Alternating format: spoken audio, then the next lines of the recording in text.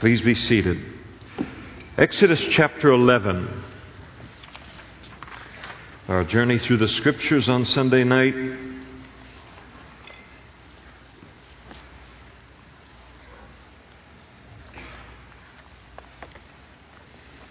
And since we've been away from it for a number of weeks here, just by way of review, we find ourselves now at the kind of the tail end of a series of 10 plagues that God is pouring out upon the nation of Egypt. He's already poured out 9 of the 10 plagues, the plague of turning the Nile into blood, the frogs, the lice, the flies, the disease upon the livestock, the boils on man and beast, the hail, the fire, the locusts, and the darkness. And in each one of these judgments and plagues that God has brought upon the nation of Egypt, the first 6 times we're told that as God is trying to secure the release of His people from Egypt, that Pharaoh, in the light of God's judgment, he would harden his heart against God's requests and demands of him, until finally, after that particular point in time, we find ourselves now here where God is actively hardening Pharaoh's heart. These plagues that God is bringing against Egypt, it's not just some haphazard kind of collection of plagues and judgments that He's bringing against the nation of Egypt there. There's very, very specific purposes behind them. First of all, He is pouring these plagues out on Egypt, number one, to secure the release of His people, His firstborn sons, so to speak, Israel, from the bondage of Egypt. And so, in doing it this way, through the plagues, He's revealing His great strength and His great power to the children of Israel. Remember, it's been about 430 years, 430 years since though they've been in Egypt and all, they lack an intimate relationship with God. They know about God. They know that their patriarchs, Abraham, Isaac, and Jacob, had a relationship with God and had promises given to them by God. But in terms of them really knowing who Yahweh is and His power and all, they don't know that. And so God is developing, even as He's securing their release through these judgments, He is developing a relationship with them, a knowledge in them of the greatness of His power. The second purpose behind these plagues was to judge Egypt and to rightfully judge them for their cruelty toward God's people, their abuse of God's people, and even a murderous abuse. The nation of Egypt had gone all the way to the point of murdering the Jews that they did not want to live, the firstborn sons that they considered to be a threat to them, and all of this. God brought the children of Israel into Egypt that they might become a nation there. And then He would take them from Egypt into the promised land and continue His promises through them. He did not bring His children into Egypt in order that they might be made slaves there and abused by the Egyptians and used as slave labor to then to enrich the nation itself. And so He's going to judge them for having kind of come against His purposes for their being in Egypt. The third reason for the judgment was in order that Egypt itself would come to know Yahweh as the Lord, to know the God of the Bible as the Lord. And one of the ways that He is doing that is He is, in each one of these plagues that He is pouring out, He is actually judging the false gods and the idols of Egypt. Every one they had gods of flies, they had the gods of the lice and the gods of the weather and the gods of the water and all these gods, false gods that they were worshiping. And when God worked through Moses and He comes in and judges the nation of Egypt, and Egypt's false gods are unable to do anything in the face of the power of God, God is communicating to Egypt that you're wasting your time worshiping these gods and these goddesses. There's a greater God to be worshiped, and that is the God of the Jews. And so he is trying to get them to turn from their idolatry by judging all of the gods of Egypt. And so in essence, in these 10 plagues that are being poured out, God has declared war on the false gods of Egypt. And so we're told later in Numbers, for the Egyptians were bearing all of their firstborn whom the Lord had killed among them. Also on their gods he had executed judgments. And so here is Egypt hopelessly, at this point in time, engaged in idolatry. It was going to take something major on God's part to kind of jar them out of the folly of their idolatry and begin to worship the Creator rather than the creation, the Creator who is blessed forevermore. And so the only alternative to kind of wrecking their society and bringing judgment and hardship on them in order to wake them up would be God to just leave them in their idolatry, leave them in their sin, to miss the true and the living God and miss heaven for eternity. And so he is trying to get through to the people of Egypt at the same time. Now, when we come here to chapter 11, and we come now to the final plague, the 10th of the 10 plagues that God is pouring out now to secure the release of the children of Israel. This 10th plague is a very, very severe one, but it's necessary in order that God might be able to secure the release of his children. So here's the land of Egypt just devastated. I mean, physically, economically, in every way by these plagues. Still no repentance. Still no repentance. Still no brokenness on the part of Pharaoh, no willingness to release the children of Israel. And so God speaks to Moses and says, I'm going to pour out one more plague that will not only cause them to release my children, the children of Israel, from Egypt, but they will urge them to leave this land of bondage. God doesn't delight in any of these plagues, but he'll do what he has to gain the release of his children from Egypt, because he had promised that he would. And he had promised that he would on a particular timetable. And he is going to always keep his word. Pharaoh finds himself and Egypt find themselves on the wrong side of God's word and his promises. And I never want to find myself on the wrong side of his promises, because he keeps them all. I want to be on the right side of all those good promises, but not in a thing where I look and say, all right, I'm going to get caught between God keeping his promises and in a place of resisting them. And that's where Egypt finds themselves. Chapter 11, verse 1. And the Lord said to Moses, I will bring one more plague on Pharaoh and on Egypt, and after this he will let you go from here. And when he lets you go, he will surely drive you out of here altogether. I'm going to pour out one more plague on the land, and there's not going to be any more. You can go out with the men, but not the children. You can go out with the men and the children, but not the livestock. You can go out. No more changing minds, no more anything. This plague is going to do it.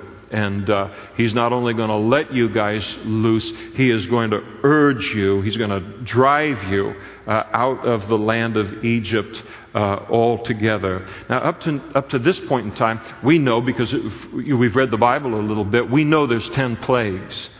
Moses did not know how many plagues there were going to be in all. He just knows he's at number 9. He does know, interestingly enough, from Exodus chapter 4, verses 21 through 23, he does know that God is going to pour out a plague on Egypt that is going to result in the death of their firstborn. He said in Exodus chapter 4, by way of reminder, the Lord said to Moses, when you go back to Egypt, see that you do all these wonders before Pharaoh, which I have put into your hand, but I will harden his heart so that he will not let the people go. And then you shall say to Pharaoh, thus says the Lord, Israel is my son, my firstborn. And so I say to you, let my son go that he may serve me. But if you refuse to let him go, indeed I will kill your son, your firstborn. And so Moses knew that it was headed here. He just didn't know whether there might be 5 or 10 more plagues before we got to this particular one. Then God instructs Moses to speak now in the hearing of the people, the children of Israel, and let them ask. I think in the old King James it says borrow. It's not borrowing. That would look like, hey, can I borrow your lawnmower? Bye, Can I borrow your diamond necklace? Bye. That's not what he's going. But every man ask from his neighbor, and every woman from her neighbor, the Egyptian neighbors, articles of silver and articles of gold. And the Lord gave the people favor in the sight of the Egyptians. And moreover, the man Moses was very great in the land of Egypt, in the sight of Pharaoh's servants, and in the sight of the people. And so Moses is now instructed to tell the children of Israel, listen, before you leave Egypt, go to your neighbors and ask them, for articles of silver and articles of gold. And the children of Israel the children of Egypt were very glad to give that to them. And the reason that God does this, has the children of Israel ask for that, is because it's just back payment for hundreds of years of slavery, free slave labor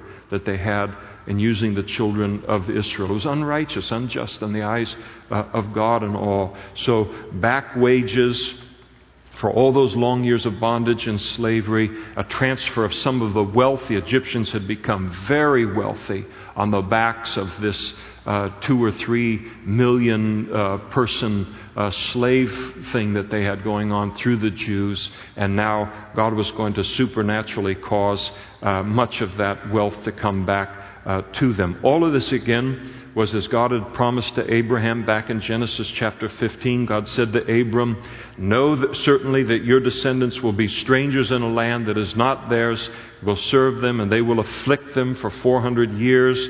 And also the nation whom they serve I will judge, and afterward they will come out with great possessions. And so the children of Israel did. The Egyptians gave them great wealth before they left. Number one, because God gave them favor, gave the children of Israel favor for that. And then number two, their great respect for Moses. They realized this guy's the real deal, and he's a servant of a very, very big God. And so they gave out of a respect for Moses and all of that. Interesting that one of the reasons that God takes that and does this kind of transfer of wealth is not just so that they could be, have the nicest jewelry in Canaan or anything like that. God's going to take that wealth, and from that wealth, He is going to build the tabernacle. He's going to build the articles, the furnishings for the tabernacle, all of the articles and the furnishings for the priesthood and all. These things are going to go back into the worship of the Lord. And then in verse 4, Moses said, thus says the Lord, and he speaks this now to Pharaoh. He is receiving this revelation from God. He hasn't quite left the presence of Pharaoh yet. And he said, thus says the Lord, about midnight I will go out into the midst of Egypt, and all the firstborn in the land of Egypt shall die. From the firstborn of Pharaoh who sits on the throne, even to the firstborn of the female servant who is behind the handmill, and all the firstborn of the animals. And so firstborn of the animals, firstborn of the Egyptians, whether it's the highest person in the land to the person that has the lowest position in the land. No Egyptian was going to escape this plague. And for the first time, Pharaoh is going to be personally touched by these plagues. He doesn't have the power to protect himself anymore. Now, this judgment upon the firstborn of the animals, it would seem to be a judgment not only for their failure to not to release the children of Israel, but also their failure to release what the children of Israel owned, and that is their animals. They tried to let the children of Israel go, but they wanted to keep their animals. Now, this great plague that God was going to bring in, notice in verse 6, is going to produce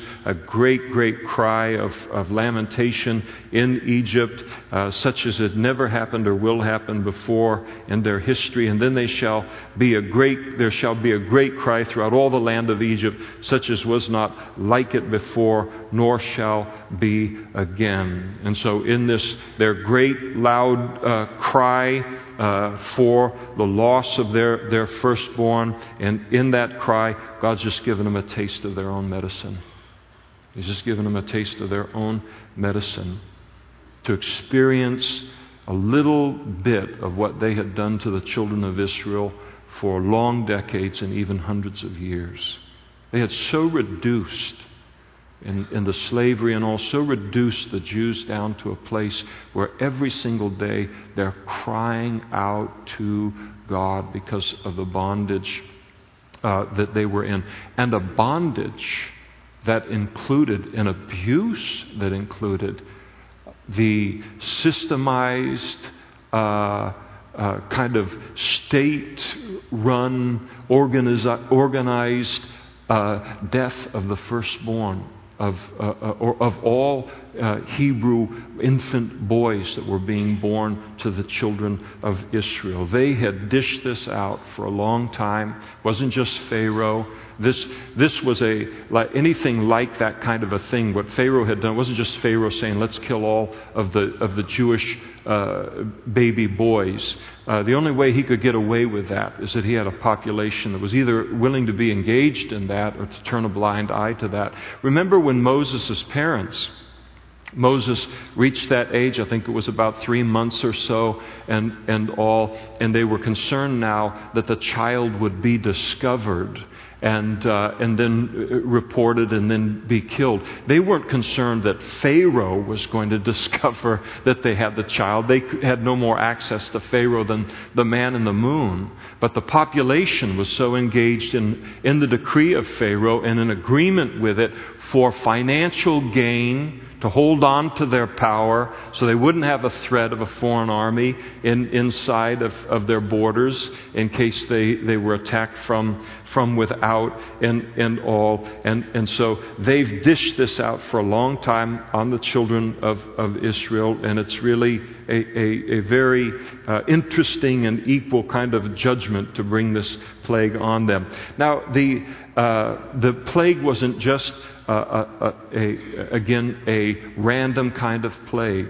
The Egyptians worshipped various gods and goddesses who they viewed to be protectors of children, and this kind of thing was their responsibility to do that. And so this plague would also expose them as being completely incompetent to do what the Egyptians had trusted these gods and goddesses for. And so there is the warning of Moses now of God's judgment hanging over the firstborn. Again, as I quoted from Exodus chapter 4 earlier, God had told Moses about this long before he knew it was coming. Pharaoh knew that it was coming. They had been warned.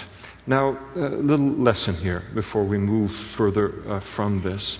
When God rises up to kill the oldest sons of the families of Egypt, his judgment is 3 things.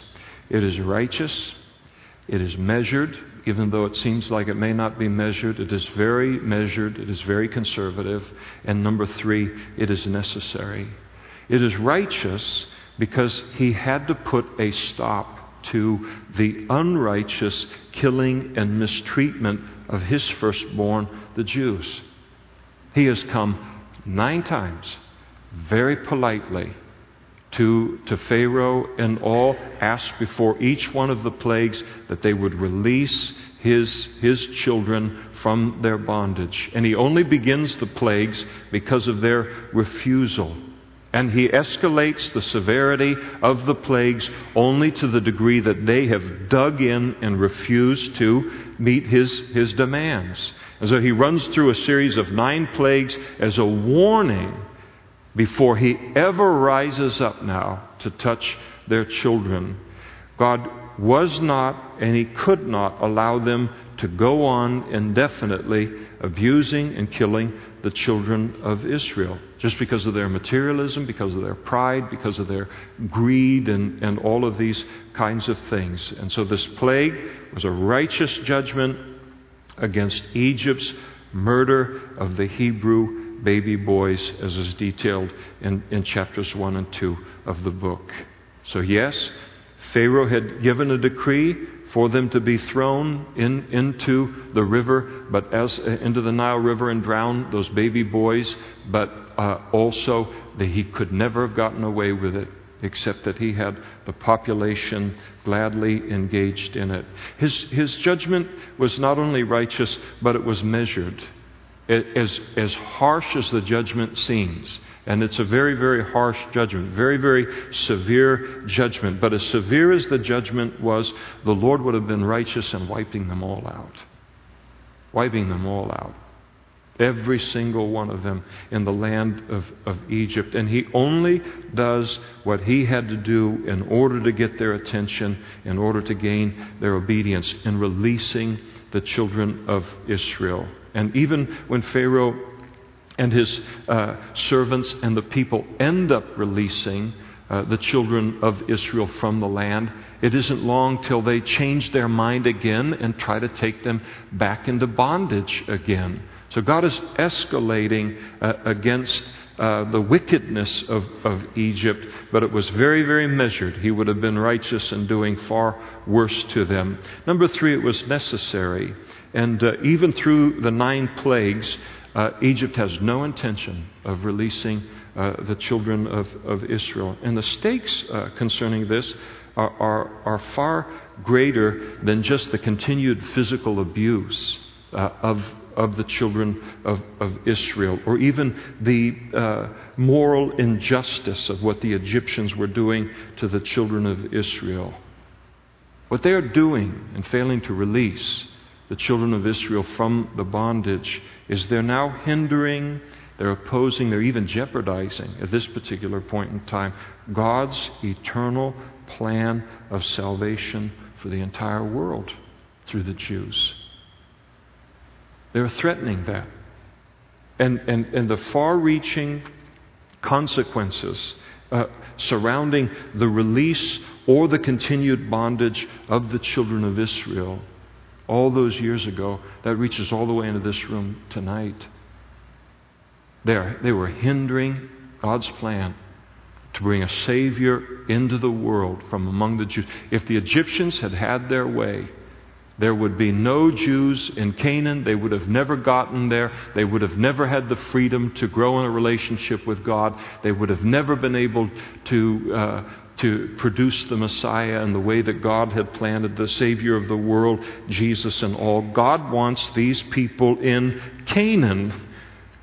He's going to bring a Savior into the world through these people in Canaan. He's going to be born in Bethlehem. He's going to be raised in Nazareth. He's going to die on a cross in Calvary in Jerusalem. He's going to raise from the dead in Jerusalem. And they're just thinking about money and slavery and what's the stock market doing and how good is the currency and what public work project and dam and roads are we going to build through these people. And they're just thinking like this. And God knows the eternal destiny of mankind is at stake. So He steps in. He steps in.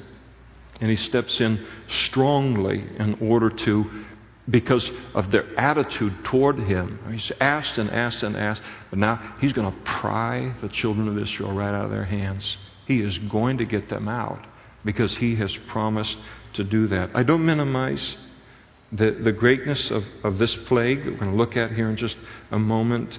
But I'll tell you, if you put it up against the potential loss of God's plan of salvation for mankind, the loss in Egypt is a comparatively small thing.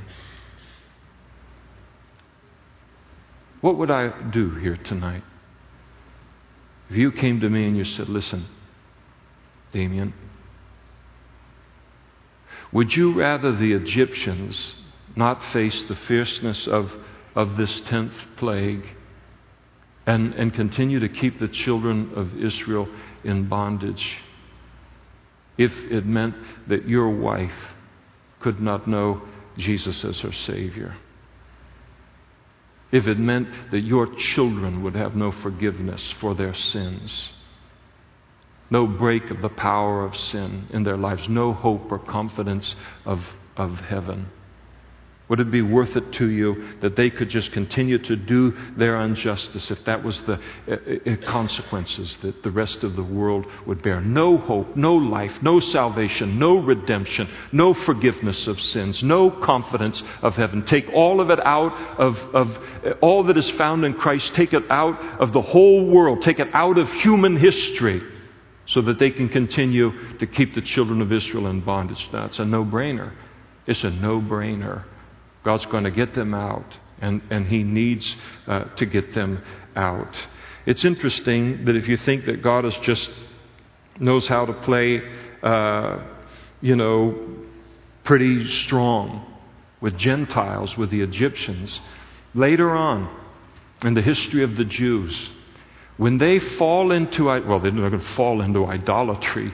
When they choose to engage in idolatry, both the northern kingdom of Israel and the southern kingdom of Judah, when they start to engage in sin in idolatry that was even greater than the sin in the idolatry that the surrounding pagan nations around them were engaged in, they were out paganising the pagans as God's people.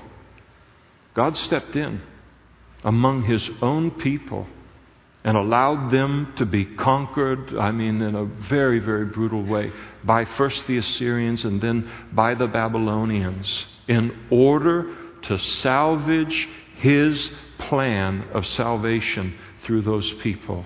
That's the big picture. Eternity is a very long time. And God said He's going to bring a Savior into the world all the way back in Genesis chapter 3. The first prophecy, come from the seed of a woman. And that's exactly what He's going to do. And nobody should ever try and get in the middle of that and try and jeopardize that plan. And that's what Egypt was doing. But against, verse 7, but against none of the children of Israel shall a dog move its tongue on this night of judgment against man or beast, that you may know that the Lord does make a difference between the Egyptians and Israel. In contrast to these loud cries and the lamentation of the Egyptians there in Goshen, where the children of Israel were, complete silence. You wouldn't even hear a growl or the bark of a dog. And the reason, in order that Pharaoh might know that there is a difference between the Egyptians and Israel. God was making that difference. And all these your servants shall come down to me, bow down to me.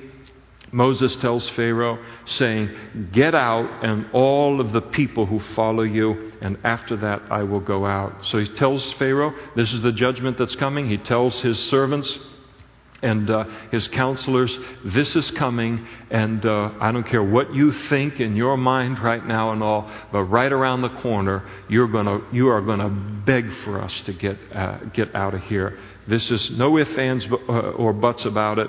We are getting out with this plague. And then Moses then went out from Pharaoh's presence in great anger. And I think that he's upset that Pharaoh and the counselors in Egypt has forced God into this particular kind of a place to doing these things. He's very upset with all of this. But the Lord said to Moses, Pharaoh will not listen to you.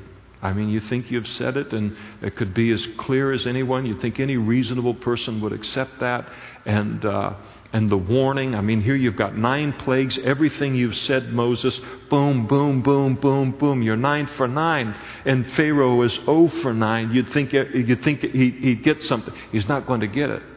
He is not going to accept what it is that you're saying. He won't heed you, so that my wonders may be multiplied in the land of Egypt. And so Moses and Aaron did all of these wonders before Pharaoh, and the Lord hardened Pharaoh's heart. And again, you see, Pharaoh will not heed you, verse 9. It's his responsibility. The hardening of Pharaoh's heart, God's sovereignty, all of it mixed together there. And he did not let the children of Israel go out of his land. And so we make it now to chapter 12. Miracles are for today. Now, in this chapter 12, one of the most important chapters in the entire Old Testament, because in it we have the Lord's institution of the Passover, in which he communicates two great things. Number one, the need for man's salvation, the need that man has for deliverance. And then number two, God's provision for our salvation or our deliverance. And the key to this whole section having to do with the children of Israel's redemption, God's buying them out of the bondage of slavery in Egypt. The whole key to that is the Lamb. The Lamb, a lamb, the Lamb, your Lamb, repeated over and over again in the passage. And this Passover lamb that we're going to be looking at in just a moment, it's all a type of Jesus. It's all a shadow of Jesus. Jesus said to religious leaders of his day, "You do search the Scriptures, for in them you think you have everlasting life. But these are they which testify of me." The entirety of the Old Testament is a picture of him. It points to him. And there are some sections of the Old Testament where it's very obvious how it points to him, and then there's other sections where it's not as obvious, and that's why it's going to be fun to figure some of those things out in heaven. When we got a brain to do, that's worthy of the Word of God to do that. But this lamb that he's going to be describing here, that's going to cause them to be spared the judgment that's coming upon Egypt. Egypt is a type of the world. There is a judgment, the Bible says, a righteous judgment that is going to come upon this earth. This world is as stubborn in its sin. It is as careless and disregarding of the warnings of God, the defiance against what God has said He's going to do in human history and how He's going to bring human history to an end. It's all as big and as stupid and as ugly as it ever was in Pharaoh all those years ago. So all that's going on. And so it's a picture of as the Lord delivers the children of Israel out of the bondage of Egypt on the basis of a lamb, it's all a picture of how God has chosen to deliver us out of the greater bondage of sin in this world on the basis of the Lamb of God who takes away the sin of the world, that is Jesus Himself. So Jesus is the Lamb who's come into the world in order to do that, deliver us from that bondage of sin. Speaking of Jesus in the context of a lamb, and clearly tying back to Exodus chapter 12 here, remember John the Baptist said to his disciples, "Behold the Lamb of God who doesn't take us out of the bondage of Egypt. Behold the Lamb of God who takes away the sin of the world." The Apostle Paul wrote, and he said in 1 Corinthians chapter 5, "For indeed Christ, our Passover, was sacrificed for us," referring to Him as the Passover lamb. The Apostle Peter wrote and said, "Knowing that you were not redeemed with corruptible things like silver or gold from your aimless conduct received by tradition from your fathers, but with the precious blood of Christ as of a lamb without spot and without blemish." And so all of this is a picture of Jesus. And so He institutes the Passover, this Old Testament picture of Jesus. And the Lord spoke to Moses and Aaron in the land of Egypt, saying, "This month shall be the beginning of months, and it shall be the first month of the year to you." So now here they are, they're in Egypt, and God's about to institute the Passover, and God says, "All right, forget Egyptian time, forget anybody else's time. I'm going to give you a new religious calendar. And for your calendar, for you as a people, I want you to mark your calendar by this particular event, my redeeming you out of the bondage of Egypt by way of the Passover and the sacrifice of the lamb. And so the miracle of the Passover going to represent a new beginning in their history. And God says, I want your calendar to be tied to that new beginning in your life. In other words, it was always to be remembered as the single greatest event in their history in the Old Testament. And so the Jews, even today, they have a religious calendar, they have a civil calendar, and the Passover marks the beginning of their religious year, which has just happened this last week in Israel. The picture that it is for us is even as we remember the day that we were born again, redeemed from the bondage of sin and the bondage of this world. That was the most important event in our human history, is the most important event or day in our lives, when the Lord gave us a new start and a fresh start in our history, and everything gets dated from that. Therefore, if anyone is in Christ, he's a new creation. Old things are passed away. Behold, all things have become new.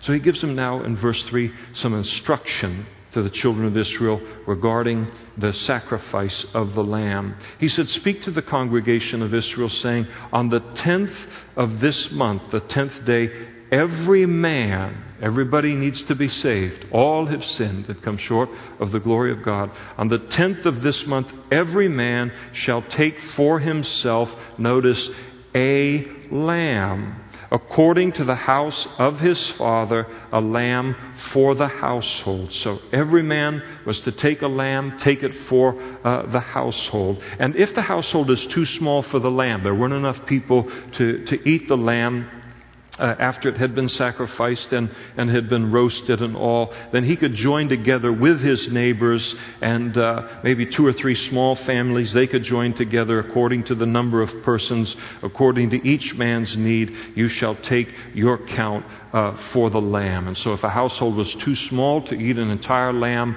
on its own, then they were able to join with another. In other words, no one was excluded.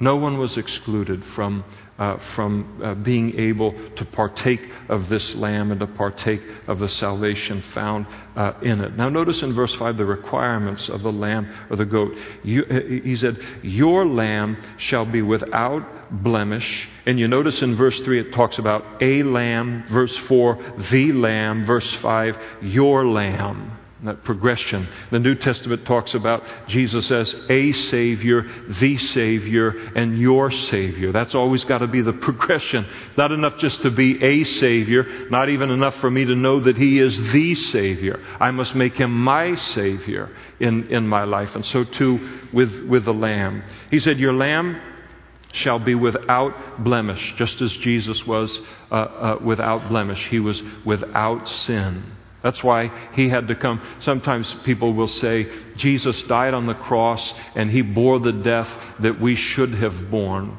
Well, we could have died on the cross for our own sins and it wouldn't have done any good for us, because we would have been an unacceptable sacrifice for our own sin, because we are not without blemish. We are not without sin. And thus we're in the need of a Savior. Jesus needed no Savior.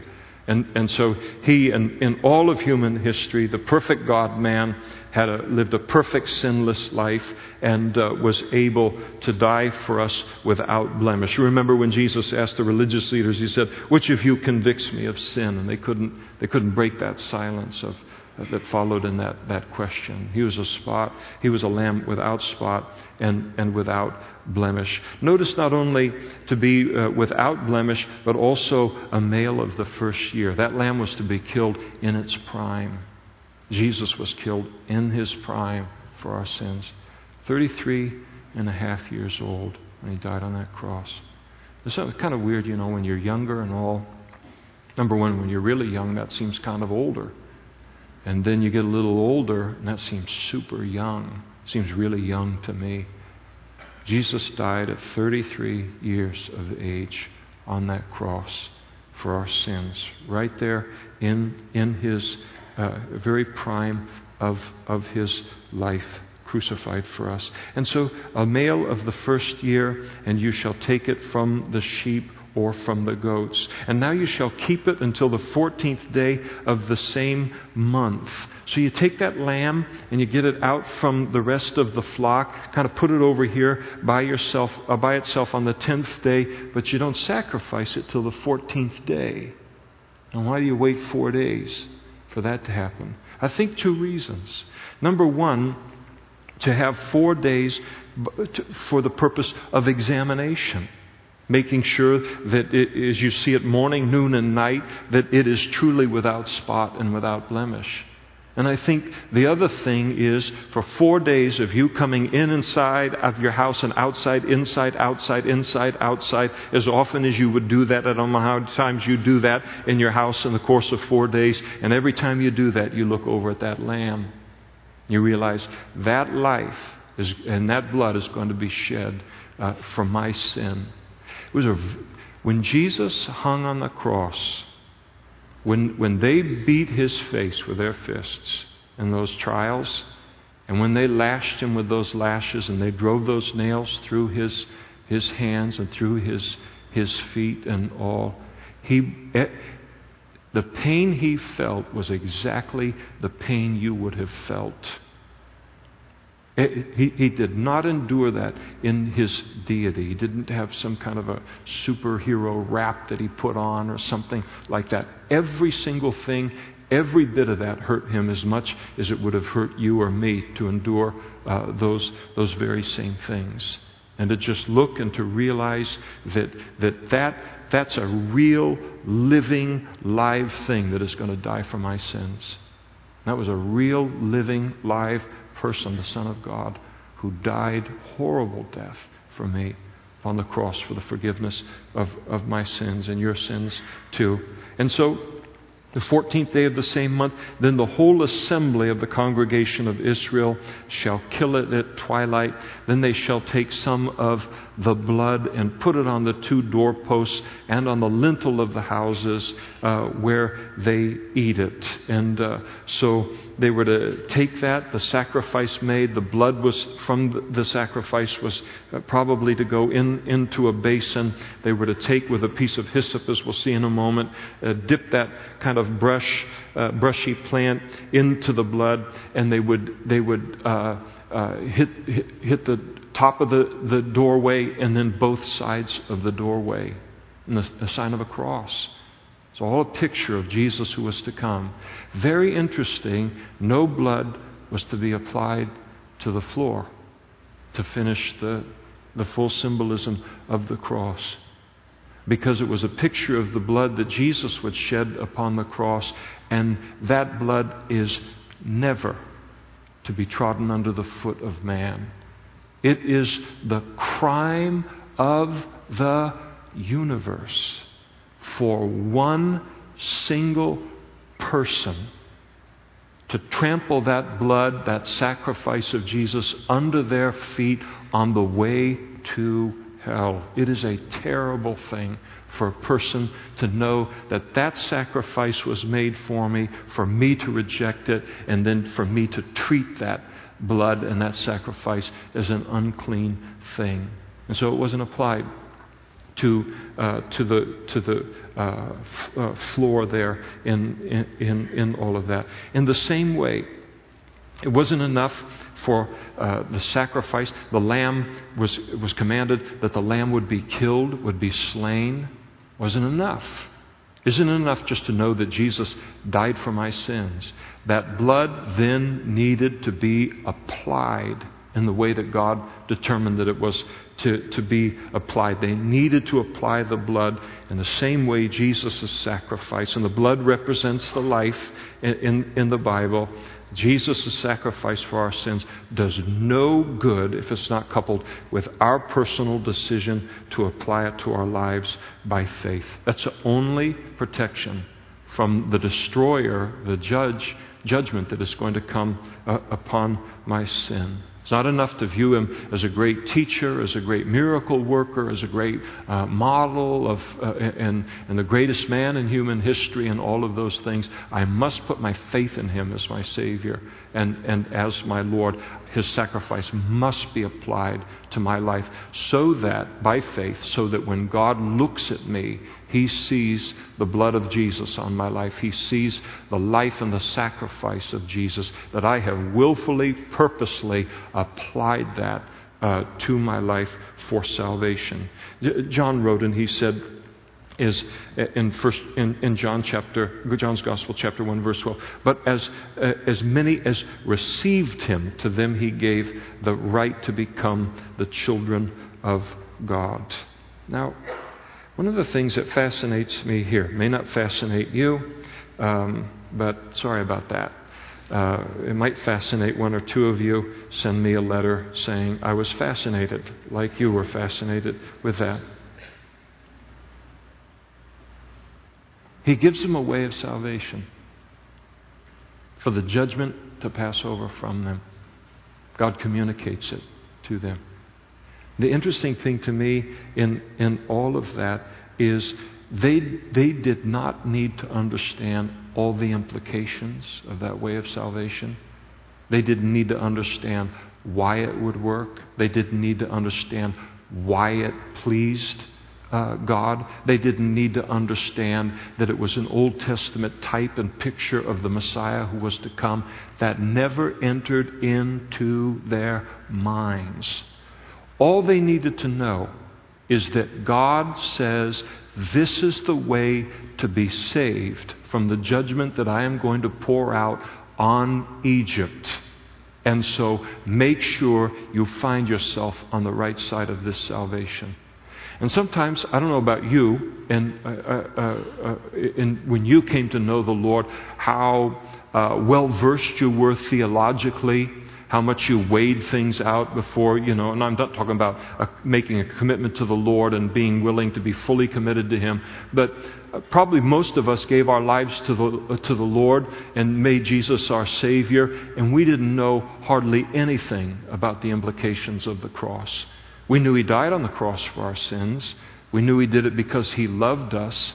But we didn't know that that was maybe the only way that He could be that God could remain both just and the justifier of sinful man.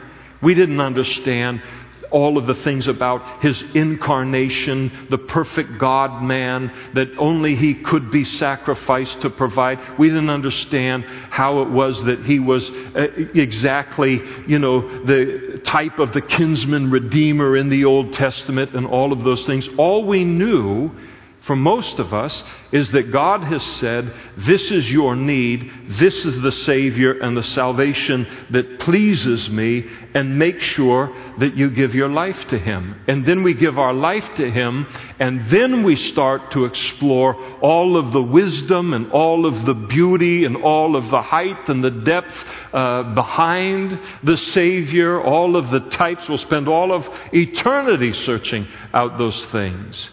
But a person doesn't have to understand everything. All we need to understand to make Jesus our Savior and to make Him our Lord is to know that that is the Savior that pleases heaven and pleases God. And that is the salvation, the way of saving sinful man that pleases God and pleases heaven. It was interesting. We were in Israel recently here, obviously. So, but we got to the Garden Tomb, and it's always the highlight to me of the whole tour of Israel. They're all, everywhere you go is just fabulous. But when you sit there in that place and you realize that within eyeshot, you can see where the three greatest events in human history occurred: the death, the burial, and the resurrection of Jesus Christ from the dead occurred. And that is where God provided good news, the gospel, for the world. And apart from that death, burial, and resurrection, there is no good news in this world. And so we always partake of communion in that place. And I asked, before we partook of the bread that symbolized Jesus' body, and I just asked the group, what is it that, what do you think of when you when you partake of communion, when you take of the bread, what impacts you the most? And I shared what impacts me the most often, and people began to share the different things. And then one man said, and I thought it was very, very interesting. What everybody shared was fabulous. But he shared that as he partakes of communion, he thinks about, I hope I get this right, but he said he thinks about how simply God solved a complex problem, the problem of sin. How simple God has made it, the way of salvation for us in His Son. And that's all they needed to do. They didn't need to understand all the types and the depth and all of the angles and different things. They just needed to know this pleased God, and then to obey that. If you're here tonight and you are not saved, I don't have any problem with a person getting a Bible. We will give you a free Bible tonight for that purpose of searching out what does the Scripture say and all of that. And I believe in a reasonable faith and all those different kinds of things. But you don't have to wait till that point to make Jesus your Savior. Make Him your Savior tonight, and then start to grow into those things as you continue to grow in your relationship with Him. And so here's the blood. It was to be applied there in the shape of the cross, which takes us, of course, right to Calvary. And then they shall eat the flesh on that night, roasted in fire with unleavened bread, and with bitter herbs they shall eat it. And so they were to eat the roasted meat of the animal that night. The roasting of that lamb symbolized the sufferings that Jesus bore, all of the wrath of God that was due our sin, that He and our sin deserved, that He bore on that cross. And then they would need to eat the lamb in order to have strength for the journey after the Passover. They need to internalize that lamb in order for strength. For us, Jesus has come into our lives in the person of the Holy Spirit, that we might become partakers of the divine nature. Notice it was also to be eaten with unleavened bread and with bitter herbs, and the bitter herbs would remind them of how bitter and how miserable their bondage was in Egypt, so that they would never ever forget about how bad Egypt was, how bad the former life was. It was not, as we go on to verse 9, not to be eaten raw. The lamb was not to be boiled at all with water. It was to be roasted in fire, its head and its legs and its entrails, all of that. And you shall let none of it remain until morning, and what remains of it until morning you shall burn with fire. Whatever could be eaten, could not be eaten that night, was not to be left to the next day. No MLTs, no mutton, lettuce, and tomato sandwiches the next day and all. And so the flesh of the sacrifice, the reason that it was to be completely burned, is the flesh of that sacrifice was not to see corruption. It was not to see corruption. Even as Jesus' body did not see corruption following his death, but He was resurrected. Nor shall you allow your Holy One, David wrote, to see corruption. And you shall thus, verse 11, and thus you shall eat it with a belt on your waist, your sandals on your feet, and your staff in your hand, and so you shall eat it in haste. They were to eat it with their wearing their robe, their sandals on their feet, the staff in their hands, and the reason was so they could eat it in haste. So that they could leave Egypt on a moment's notice. And it's the same picture for us after we've been born again and we've partaken of the sacrifice, now being ready to leave this Egypt of this world in haste. And so we're told at the end of verse 11, it is the Lord's Passover. And so that's the name of it. And He explains why it's called the Passover now in verse 12. For, which ties us back to the earlier verse, I will pass through the land of Egypt on that night, and will strike all the firstborn in the land of Egypt, both man and beast, and against all the gods of Egypt I will execute judgment. I am the Lord. Now the blood shall be a sign for you on the houses where you are. And then here it is, underline it. Put exclamation points around it. Use a colored marker on it. And when I see not just blood, when I see, God says, the blood that He has prescribed for their deliverance from Egypt, when I see the blood, I will pass over you. That's where Passover comes from. The judgment will pass over them, and the plague shall not be on you to destroy you when I strike the land of Egypt. And so when God looks at us, in this new covenant in Jesus, when He looks at us, He needs to see the blood of Jesus covering our lives, His life, His sacrifice covering us as we have received Him as our Savior and our Lord. And now when He sees my life because of my faith in Jesus, He sees the blood, He sees the sacrifice, and the righteous judgment and wrath of God that my sin deserves. It passes over me, not because I'm worthy of it, but because of the greatness of the sacrifice, because of the salvation that God has provided. And so this is the Savior, the salvation that pleases God, and then that judgment will pass over us. And so this day shall be to you a memorial, and you shall keep it as a feast to the Lord throughout all generations. You shall keep it as a feast, as an everlasting ordinance. And so they were to keep this feast forever and ever. Jesus has fulfilled the Passover feast for us as Christians.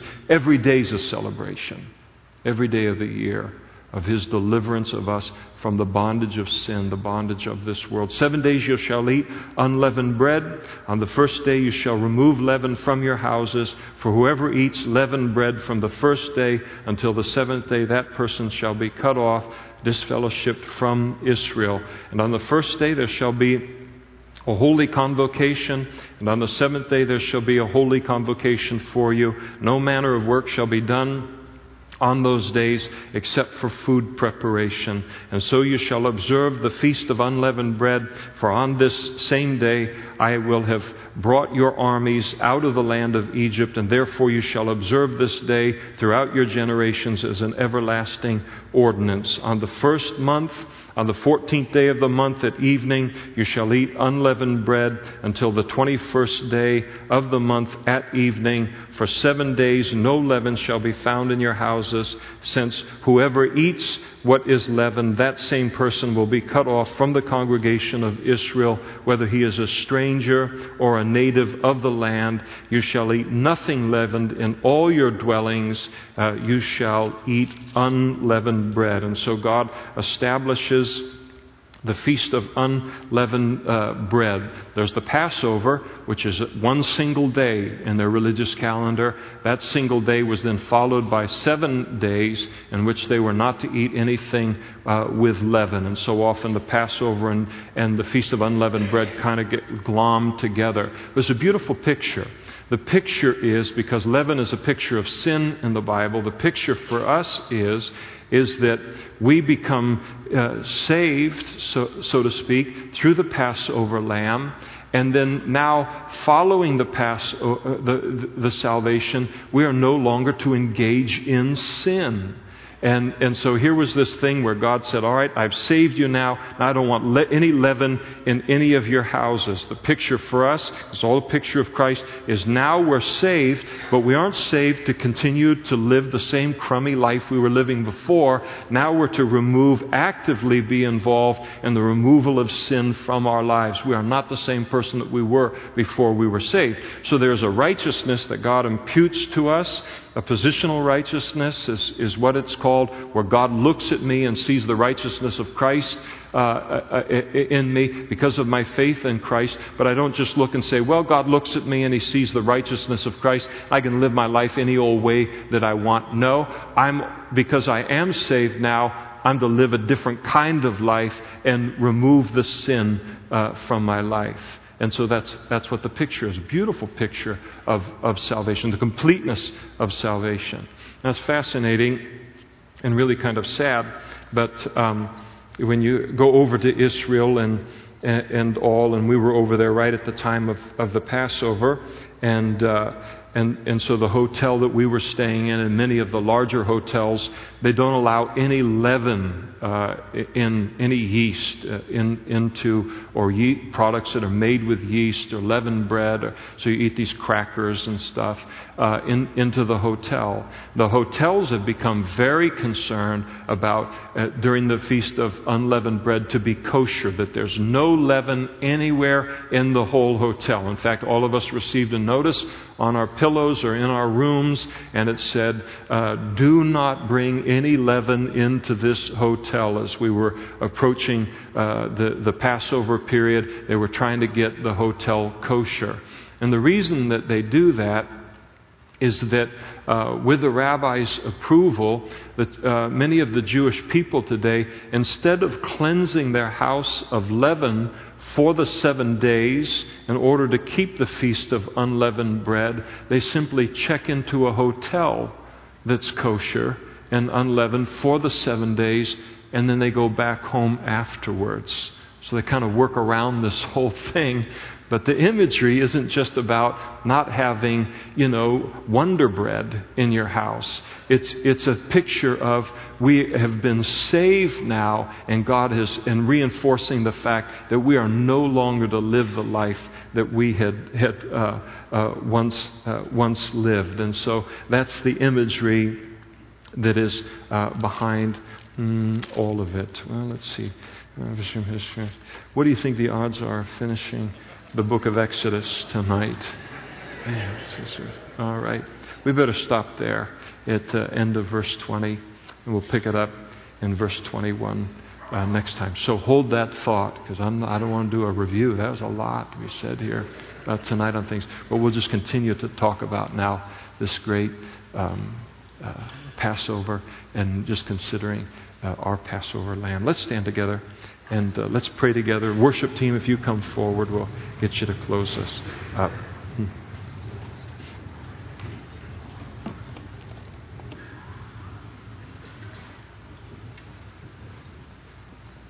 We'll let them get up here and then we'll pray.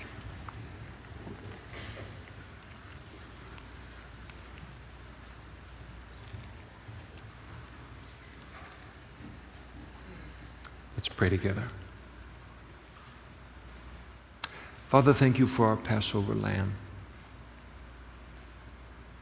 We just think about a lamb, the innocence of a lamb, a life given of an animal for our sin. And that would be humbling enough and sobering enough. But when we think about Jesus dying on that cross for our sins in order that you might remain just and righteous and at the same time not pour your wrath and your judgment upon our sin, we just thank you for the way that you found to save us and to forgive us. And not only, Lord, to have found that way, but then to be willing to make the sacrifice that we might be a forgiven and a saved people tonight. Thank you that we will never be judged for our sin. We will never, ever taste or experience even the smallest amount of your wrath upon our lives for our sin, because Jesus bore it all for us upon that cross. We thank you for our Savior. We thank you for our salvation tonight. We thank you, Lord, for how rich it is, how deep it is, how high it is. We thank you for what we understood about it when we came to know you. We thank you, Lord, for how we've grown in our understanding of it. And the more we grow, the more in awe we are of how good you have been to us in him. Thank you for our Passover lamb. Thank you for Jesus. And we thank you in his name. Amen.